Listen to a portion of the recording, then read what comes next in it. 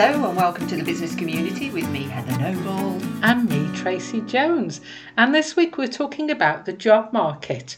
There's been a lot of stuff in the news, loads of articles, just in Financial Times this week, about UK unemployment rates picking up and about the exodus of EU workers leaving the UK, about the construction industry facing shortages. There was an article about Owens Transport, a Welsh company, who was short of 100 HGV drivers. 50 of those were lost due to the EU settlement scheme, and 50 presumably natural wastage or other growth demands. And Owens have ended up paying an 11% rise to retain and attract HGV drivers, which is quite a big jump when sort of the average this year for pay rises has been 0 to 2%, around about the 1 to 1.5% is sort of the median. And I think there's two things there. There's obviously the Brexit issue with the EU settlement, but also I understand from that same article I read about Owens is that 30,000 HGV tests were cancelled last year due to the pandemic. So they've lost drivers and they can't replace them. So there's an actual shortage. Yeah. And then they're paying more to retain. Yeah. Or attract. Exactly. Okay. But then that's going to have knock-on effects everywhere else. Well, we're going to be paying more. Hauling stuff's going to cost more money, isn't it? Therefore... Well, it'll cost more money. Initially, it's going to be difficult to get transport because they haven't got the drivers to do the transport. But then it's going to cost more money because you're having to pay more for the drivers. But also the knock-on effects to other industries. So if you can go and be an HGV driver, get your training paid for and get a good salary, you might leave some other industries to go and do that, mightn't you? So the knock-on effects to other industry will come further down the line. But not only that, I don't know if you've noticed hospitality is struggling at the moment with recruiting staff. And I read another article about some Northwest hospitality firms who are paying finder's fees to people who recommend staff to them, but also are on average paying £10,000 more per year in annual salary than they would normally do. For sort of front of house or to get waiting on or... Anything, chefs waiting on and, kitchen staff, they're having to pay a premium because presumably, again, the hospitality has been made up with people from the continent, hasn't it? So maybe they've gone back under the EU settlement schemes, and also it's often quite transient, isn't it, with students?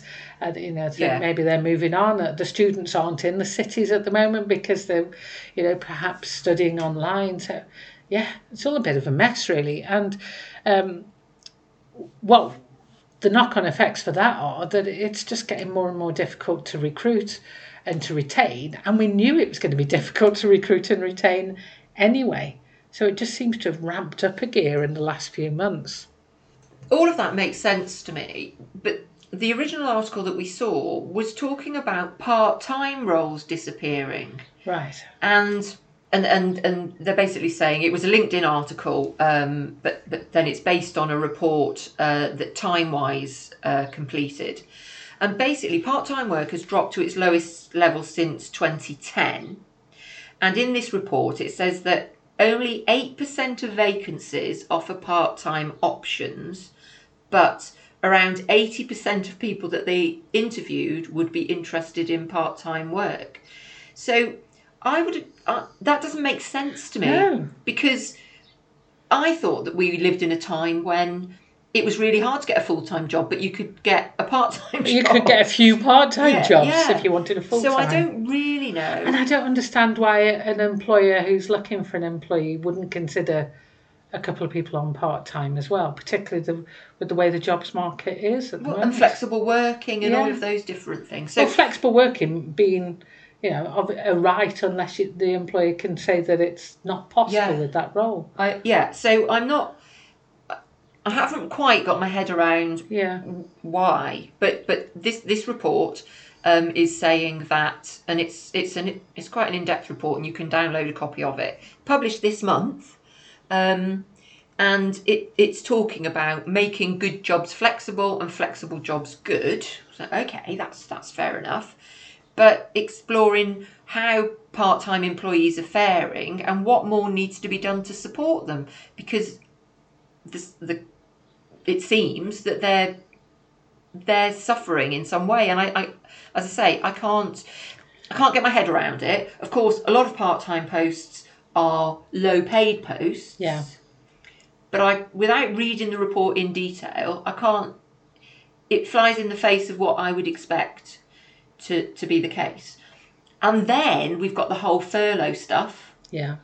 So part-time people who might have been furloughed because, again, a lot of the part-time jobs exist in organisations that were hugely impacted by, so retail, non-essential retail, etc. Hospitality, as you've already said. So there's obviously a pattern, but I get the Brexit thing, but I don't get the part-time thing. No, that's an odd one, isn't it? Yeah, if you would ask me, I'd have said the opposite without having known about that report. Yeah, it'd be hard to get a full-time job. Yeah. But anyway. Well, also out this week, so it's all about jobs this week, is the monthly labour market overview from the ONS. I haven't referred to the ONS for months, I think. know, I was getting worried about it. Oh, don't worry, I've gone back to it today. And the labour market overview was published 15th June, and it says that the job market is showing signs of recovery. Now, I think I've picked out a couple of areas where they're really struggling with recruitment, but I think in general they're still behind pre-pandemic levels. Mm-hmm. But since February to April, then there is definite signs of recovery there, and the number of payrolled employees increased for the 6th consecutive month, and it's still below the levels before the pandemic, but it's showing really good, strong increase. But I just think it's behaving a lot differently. I think something's shifted, hasn't it? Yeah. Something's changed. And it might take a while for us to really know what the long-term impact is, because we're existing in a sort of false scenario at the moment, aren't we? Because KPMG have published some data, and basically this was again this month. Employers are urged by experts to look at their wage and benefits offering in order to attract more staff. Fall in labour supply puts skill shortage into sharp focus, research finds. Gosh, yeah. So that is the focus of my job at the moment, is reviewing benefits and pay and looking how to retain, how to recruit, how to bridge that skills gap. And it's not just me, it's everybody in the industry sector that I'm in. I went to a conference earlier this week. Everybody's talking about the same thing. So it's a real thing. It's not just in pockets. It's a... Yeah. Yeah. Well, it might be in certain pockets, but certainly in the big pocket of the industry that I work in. But referring back to the ONS report as well, it sort of refers to the fact that average pay has gone up as well. And interestingly, it sort of links in with what you're saying, because it says it's probably reflecting the fall in the number of lower paid jobs. So the average is stepping up because there's fewer of the lower paid jobs. And total pay includes bonuses. So I think there's just like this little shift. Something's changed, moved out of the market. Maybe these part-time jobs you're talking about. And then average pay inflation has a result. But then something like transport companies having to pay 11% higher and hospitality paying 10 grand a year extra, that's going to have an impact as well. Yeah. Going back to the article in People Management, which is where they're quoting the KPMG stats, they're saying that the businesses frequently blame the shortfall in labour to a reluctance from potential candidates to seek new roles because of the ongoing uncertainty caused by the pandemic. So that's suggesting that people are staying put. Yeah, that makes sense. Yeah, and then some of those people who are staying put might be people who are furloughed. So then why would you? Yeah. You're not going to look for another job while you're furloughed, are you? Well, a lot of people aren't going to look for another job while they're furloughed, because they can have the time, have the money or a percentage of the money. So maybe when the furlough scheme ends, then there'll be a big scrabble of people who are like, right, now I'm going to jump ship and go to somewhere that I feel is a bit more robust, sustainable. I don't know. Yeah. Don't know. Wow, that's a labour market. We're no experts, are we, Heather? No, we're not. But there are some really, I think there's just some really interesting, but almost conflicting bits of data out there. And I know you can produce a report to say pretty much whatever you wanted to, but the ONS figures, they are. Yeah, so those ONS figures, you can really trust them, and they're looking at the big picture, and they're saying that it's still slightly lower than before. So there's been some paradigm changes along the way, perhaps, in the way that people are viewing the market or the way that the market's structured. Do you think that there might be people who, because of COVID, have taken a look at their lives and perhaps decided to retire early? Yeah. So then they're going to be people who might have been in the jobs market that aren't in the jobs market anymore because they've removed themselves. So whether there's big shocks like that, it's like a pandemic has been a big shock to society in general. But when people are faced with a serious illness, they often rethink where their life's going. So maybe it's a similar sort of effect. People have thought, actually, I don't want to do that work anymore. I want to do this. I want to be self-employed. I want to totally change my career and go into kayaking or something. I don't know. I think the self-employment thing is a biggie, because faced with a change, you might think, well, actually, particularly if people have been managing on less money, or if they have fallen into redundancy, or as we have seen that some people have started businesses whilst on furlough. Yeah. Well, we talked about those before, haven't we? Some people have made great successes from doing that. Yeah. Well, I think it's going to be interesting. My own experience of hospitality has been quite mixed, but I think it's been quite clear that most of the hospitality outlets I've experienced over the last few weeks have struggled with staffing. Anyway, let's review a book. We're both holding a book. And thank you, Heather. Mine was a lovely gift that arrived in the post. And you put a little note with it, and it says, well, let me read the note. Let's start with happy. And I think my immediate response was, no, we're going to go for 2 out of 3. So we're reviewing the book that we talked about a couple of weeks ago, and when we profiled Stephen Bartlett. Yeah. And his book is called Happy Sexy Millionaire. Unexpected Truths About Fulfillment, Love and Success. And at the time, Heather had the book, and I was like, I like the feel of this. Yeah, it's got a nice and feel. I had a look at the pages. I thought, that layout looks good. There's a good mixture of text and quotes and diagrams. And lo and behold, it turned up. So the 2 that we're opting for, although actually you might opt for 2 different ones. I'm going for Happy and Sexy. I'd like Millionaire, but I'm nowhere near. Heather? Well, I think I've got more chance of being a millionaire than being classed as sexy, so I'm going to go for that. Happy Millionaire Heather. That's why she could afford to buy me a book as a gift, isn't it? And I'm going to say it was an absolute treat. I knew I liked the feel, just the feel of it when you let me hold your copy. Yeah. And now I'm holding my own. And I've read just over halfway, and I like how it. When we profiled him, and I just like the cut of his jib. Yeah. This guy, I like the way he talked, I like the way he presented himself, and I really like the way he writes as well.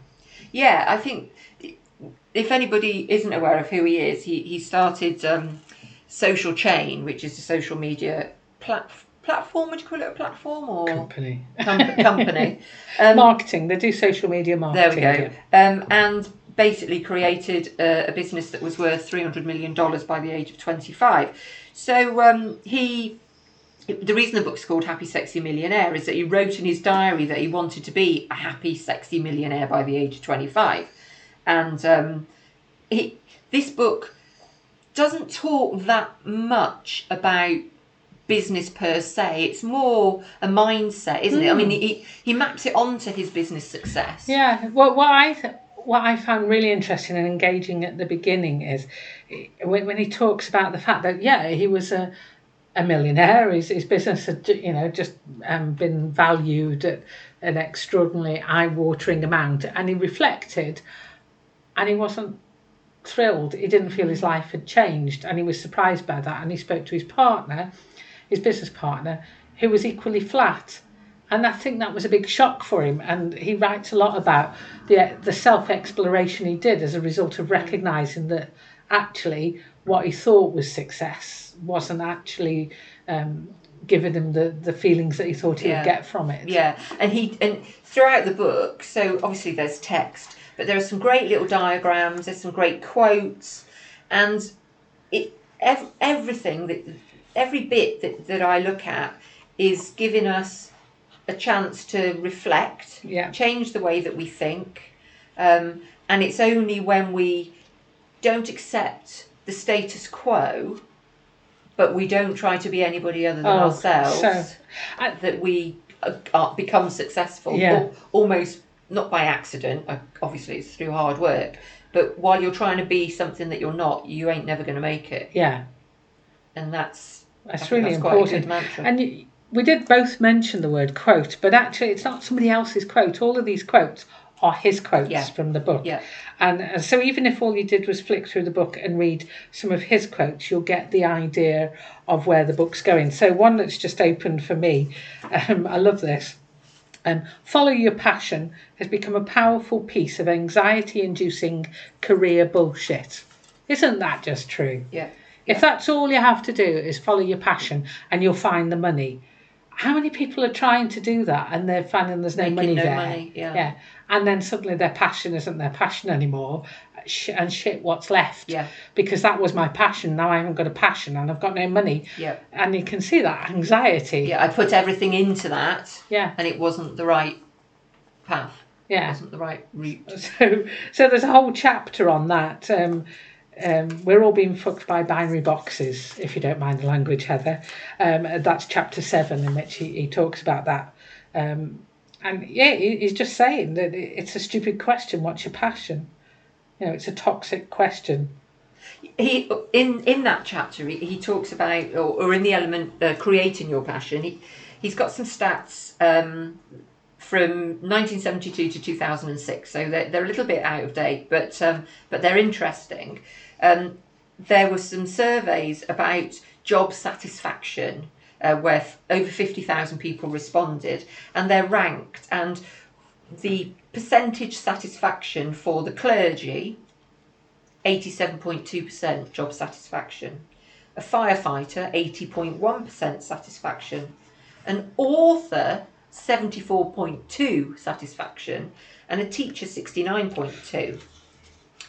Now, what he's saying there is that very often jobs in which you help people rank higher, because some of the job satisfaction is not about the financial reward. It's about it goes back to what we used to call vocational work. Where it's not my passion, it's my vocation, and I do it for the price that I am prepared to do it, because it means something to me, that I get something from it. And you can do it as well. I think that's quite important. You're actually proficient at it. Following up from that one is the idea of how much work is too much and how much is too little. I don't know if you've seen that in the chapter. It's talking about society telling you how much work is too little and how much work is too much. So simultaneously, society is peddling the idea that you're not working hard enough, alongside the narrative that you're working too hard and you're going to burn out. Isn't that true? You can't get it right. You're either too busy or you're not busy enough. And this whole comparison thing as well, he really goes in hard on this, and particularly on social media. And I thought this was quite interesting because he's made his money from a social media marketing company, but he's very down on comparing yourself to people on social media. I think it's because he's about the truth of social media rather than the false social media. And he knows what it can do and how it can change your behaviours and lead you to act in certain ways. But following on from what you said before as well, he said trying to imitate someone that you follow and admire is a surefire way of never becoming someone that is followed and admired.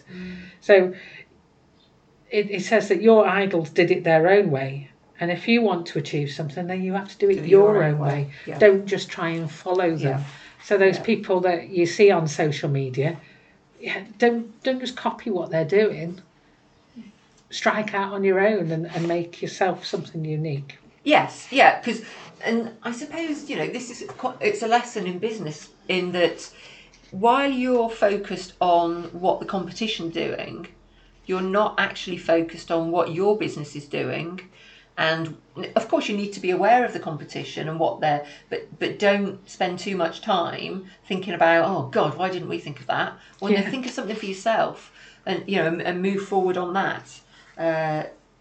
Because, and he also talks quite a lot about not judging people. I mean, a bit with the social media element, don't make judgments about people. And he tells a story of a guy that he met in a club, I think, at a hip hop event, and this guy looked like he was really down on his uppers. Yeah. And he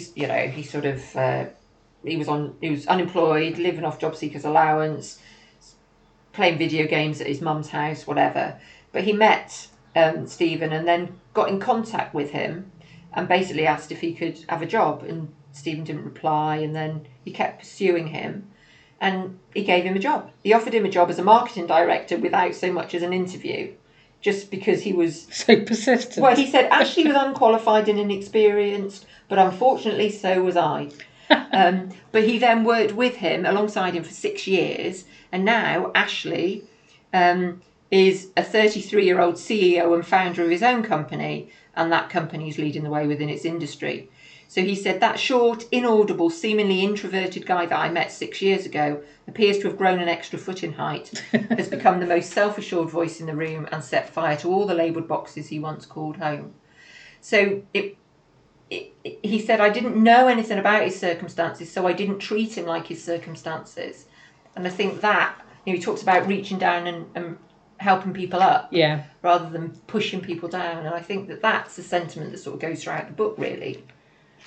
Treat people well and you get something from it. Yeah, it's not just about them being helped up. Yeah. And that, I've always said this about charitable work that I've done. So I do volunteer work for various charities over the years, and I've made no bones about the fact that I do it because it's helping other people. But I've always got something back from it as well. And I think anybody who's doing it without recognising what it is they're getting back from it, one is missing out on appreciating what that work is doing for them. And the other one is really doing the organisation a disservice as well. Yeah, no, I agree. Yeah, the trade-off is, yes, you don't get paid for volunteering, but if you're volunteering in the right capacity, in the right place, it should be nurturing you or rewarding you in some way, emotional or intellectually, whatever it might be, so that you thrive and therefore... Because I think without recognising that you do get something from it, sometimes it can create a toxic attitude in volunteers, can't it? Because they go, well, I'm giving you my time for free, so you should be grateful. And it's all about what I'm giving to the organisation. And there's always something you get from giving. There always is. Well, and the clue's in the word volunteer. You're not press-ganged into volunteering, are you? It's not slavery. No, you seek out to volunteer, so there must have been a reason why you wanted to do that. And that's the reason, that's what you're getting back from it. Yeah. And I think that also fits in with this, his chapter he's got on gratitude. And he's basically, saying if you could reach a point where you've got so much, but if you're not grateful for what you've got, you're never going to be satisfied with it. And you could be satisfied and grateful for a very small amount, and you can be very unsatisfied and ungrateful with an enormous amount. Yes. So it's about finding that gratitude and actually expressing gratitude along the way. He says, gratitude has transformed me from feeling that what I have isn't enough, and bear in mind he'd just been told that his business was worth an awful lot of money, to feeling like it's more than enough, and it's made me feel like I'm enough. And and I think he's been on that journey, and the point of the book is to help us to recognise. He's helping us to fast track effectively, so that we don't have to go through some of the pain that of learning that he's been through. But don't you think? I mean, he's a young guy, but I think the way he writes, he's got an awful lot of learning that hopefully would inspire younger people who are, just setting out in their journeys into their careers. Even older people like me, I was inspired by it. But to have this sort of resource and this sort of role model in business, and that's key, because the younger people, they don't necessarily see the older dragons as role models, do they? This guy on Dragon's Den, he could be a real role model for the future. Yeah, he's on the money, isn't it? Business, yeah. And one other thing, just he talks about, and I suppose this is true of a lot of people who are successful. It's very easy for us to sit and go, well, it's all right for you because you had a great idea and the market was just right, and you've got some knowledge, and you've got drive and blah blah blah. But he actually says in one of the chapters, it's called "I'm just as unmotivated as you." So he wants to eat waffles and lounge around and everything. He wants a six-pack and he wants waffles, and he's having to weigh them up all the time. Yeah, exactly. And it's like, okay. Yeah, and he talks about his very entrepreneurial mum, which didn't come without its problems. She was incredibly entrepreneurial, loads of different businesses, but also failed many times. So he's probably learned from her, that drive, that to have a go and to do things. But I think they were in challenging circumstances when he was younger, certainly because of that. And it's the classic entrepreneur thing. An entrepreneur has the ideas, yes, but they also know when to walk away. Yeah. And go for something else. And that's not all. We're not always all very good at that. Actually going, actually that ain't working. So cut your losses. But all in all, a lovely book. I would highly recommend it for any age group. You know what? Even if you're not thinking of being in business or starting a business, I think there's so many good life lessons in there that I think you'll enjoy reading it, because his writing style is not. It's not like an instruction manual. He's not saying you should do this and I'm right and you're wrong. It's just got a lovely conversational style about it. He admits where he went wrong, he admits his weaknesses, and then he explores how he's developed. Lovely. I really love it. So there we go. That's Happy Sexy Millionaire, The Unexpected Truths About Fulfillment, Love and Success by Stephen Bartlett. I'll put a link to that along with the other articles and things that we've talked about on our website, which is thebusiness.community. So, at the moment, it's all about football. Isn't it just? It's all about football, Heather. I like a bit of football, to be fair. I'm not a fan. No, sorry. This lady should interest you, though. She's got quite something about her, I think. She's the new CEO at Wrexham Association Football Club. And her name is Fleur Robinson.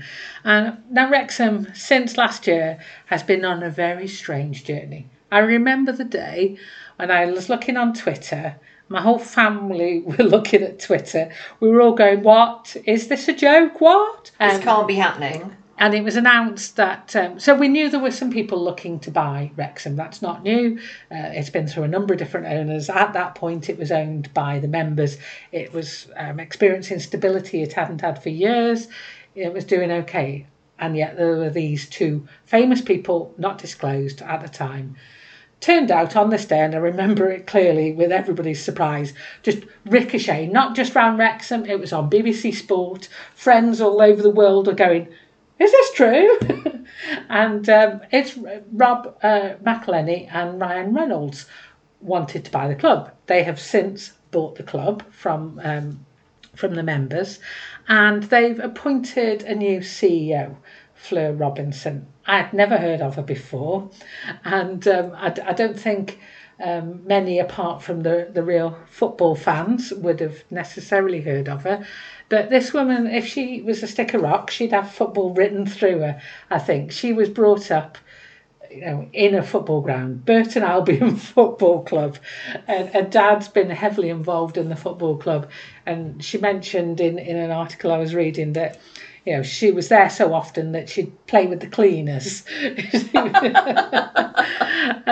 And she's now the chief exec officer. She joined on the 1st of June. She's also got something in common with me. She went to the same university and did, the same sort of, she did a business degree, business and innovation degree. And when I did my degree, innovation wasn't added on the end. But I like the sound of that one. She did a degree at Staffordshire University, as I did my first degree at Staffordshire University. But I haven't gone on to be involved in football, not in the slightest. But she's involved in the, so really in the depths of football, in the grassroots level. Her dad, like I say, has been heavily involved in Burton Albion. I think he's had 2 stints, Ben Robinson. He was born in Burton, and he had an early on stint in Burton when she was a small child, and then he came back, and then she got involved, and she was development commercial director, of Burton Albion. So yeah, she's a really interesting character, and not one that I expected to see at Wrexham. But she's written a beautiful open letter to the members explaining where she's coming from, why she made the move from Burton, which was a very difficult move for her. She was there for 24 years or something, wasn't she? Yeah, she went there having just finished her degree, went to work and took the opportunity with her dad to go and help develop Burton Albion. And like I say, it wasn't just a job gifted to her because her dad was involved in the football club. She's done some real good things there. And it was quite a big wrench for her to move from Burton Albion, but she just said that what the new owners were bringing to it was just too exciting an opportunity to pass on. And Rob and Ryan have both said that Fleur's enthusiasm itself shone through when they were interviewing. So do we know two very enthusiastic people. Do we know who else they interviewed? No, do you? No. I would imagine quite a few people will have interviewed, but I don't know if people make it public knowledge when they've not got the job. I'm not sure. I'm sure there were a number of people in the hat, but she's a really interesting choice, and the sort of things that she. What are you playing? Adverts on there? Got a pop-up that came up. Sorry. Pop-ups, Heather. You need a pop-up blocker. I definitely do. Sorry about that. So. I mean, I've waffled on about Wrexham because I know the history of what's gone on since last year and the unbelievable sort of story that is Hollywood buys Wrexham Football Club. Yeah, that's a story in itself. But let's get back to Fleur. What did you find out about Fleur? And did you find her as intriguing as me? Well, I have to admit, I'm not a big fan of football, but what I did find... is pop-ups. I can see them. They're all over the blooming place. What I did find really interesting is that she's been in football for a long time. I have no idea at what level Burton Albion play. Okay. So this is the measure of my knowledge. But she is totally not like the Karen Brady's of this. I remember Karen Brady before she was Karen Brady, if you kind of know what I mean. When she was a bit more at the grassroots end of football. And she was a trailblazer without a doubt. Although she was in partnership with, was it Bristol? Birmingham, that's it. Birmingham City, that's it. Yeah. So to see Fleur quietly, unassuming, having done 24 years, she's now working with a couple of guys. I think what's appealed to them is what she's done with her dad and with the whole team at Burton is they've taken Burton through the ranks. Yes. So they have gone up in the league, and that's obviously where they want Wrexham back into the English Football League, and they've built a new stadium, and they've gone through some big changes as she's been at the helm, And I think that's, what she could potentially be bringing to Wrexham, is steering the club as it improves. And there's also talk of investment in the stadium, so that experience will come to play. Because the stadium at Burton is the Pirelli Stadium now, isn't it? Yeah, so it used to be called the Eaton Park. Did it? Yeah. So Wrexham is the racecourse. The racecourse, but who's it sponsored by? Wrexham Lager? No. Who's it sponsored by? Nobody. Oh, I don't know. All the stands are sponsored by somebody different. Well, not a big enough fan. Well, no, okay, but if she's got Pirelli, yeah, that's a big name. That's quite a coup. Yeah. To have you can imagine the possibilities for her coming in, thinking of all these business opportunities that she can build on, because you've got two Hollywood names associated with it. I mean, who wouldn't be excited at the prospect of developing with those two names there? Yeah. It's going to open doors, isn't it? Yeah, and their gin, aviation gin. Is it Ryan Reynolds? That's Ryan's business, yeah. Yes, yeah. I struggled to find out much about her, other than the football side of her life. I didn't find out much about her sort of domestic, personal life. No, there's not a lot out there. Quite a private person, by the looks of it. She's got children. They like watching football as well, which is probably a good thing, isn't it, given that the family's involved in there. And she's very interested in women's football as well. And she's looking to help, to set up schemes to help women into football and young girls into football, and also getting involved in other community projects as well. So I think, that together with the big name and somebody who actually knows how to do grassroots football and community development, it's very exciting. It is. Yeah, it's quite interesting, isn't it? But yeah, so just this week she published a letter to all Wrexham AFC supporters, staff and volunteers. And she addressed the fact that that there is some disappointment in the town. It's the elephant in the room. We've got new owners and they haven't gone up. So, they've been in the out of the English Football League for so many years, and every year it's like, will we go up? And they didn't go up, but, they've only just been bought. It's right at the beginning of the journey. And she just said, there is disappointment about missing out on the playoffs.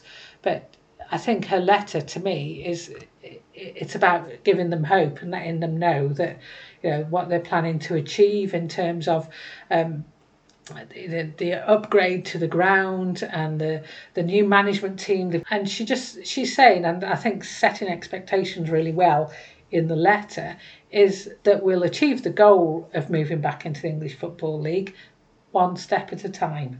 Yeah, and this it's the only way to do it, isn't it? Yeah, and this sounds like a period of consolidation. If you were looking at this as a business, of course it is a business. Yeah. It's we're bringing in new people. We're going to lay the foundations. But you've got to just sit and see how it is to start off with, haven't you? Go in all guns blazing and it's right. Let's get the foundation right, and then we'll build on that. And I think this is the measure of the woman. As she finishes this off by saying, "My focus is to spend time with people at the club, in the town and the community, to understand how I can help the football club to achieve its potential and to have a sustainable future in the English Football League." That's a good businesswoman to me. She's not saying, yes, we're going to throw all the money at it this season and we'll go up, and the risk is then you bounce straight back down. Yeah. She's looking at it for the long term, and I think that's a great it's a great outlook for any business, really, but it's a great one if you're a Wrexham supporter as well.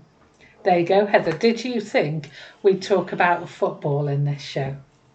Not at this level. No. I am concerned I haven't got the facts right, because I'm not a massive Wrexham fan. I'm a Wrexham fan by marriage. By association. By association. Because your husband and son and daughter are all season ticket holders, right. And you're not? No, I was a Liverpool season ticket holder, but we don't talk about that anymore now. So I don't have all the actual facts, so I do apologise if you're listening to this and you know way more about Wrexham. I'm sorry, but I am inspired by your new CEO, and I think, given the chance, she's going to really do what she promises to do in that letter. That's all we've got time for this week on the Business Community. If you've enjoyed listening to this week's podcast, you can find out about all the things that we've talked about over the years at our website, which is thebusiness.community. We do hope you'll join us again next week for more news, views and reviews from the world of business.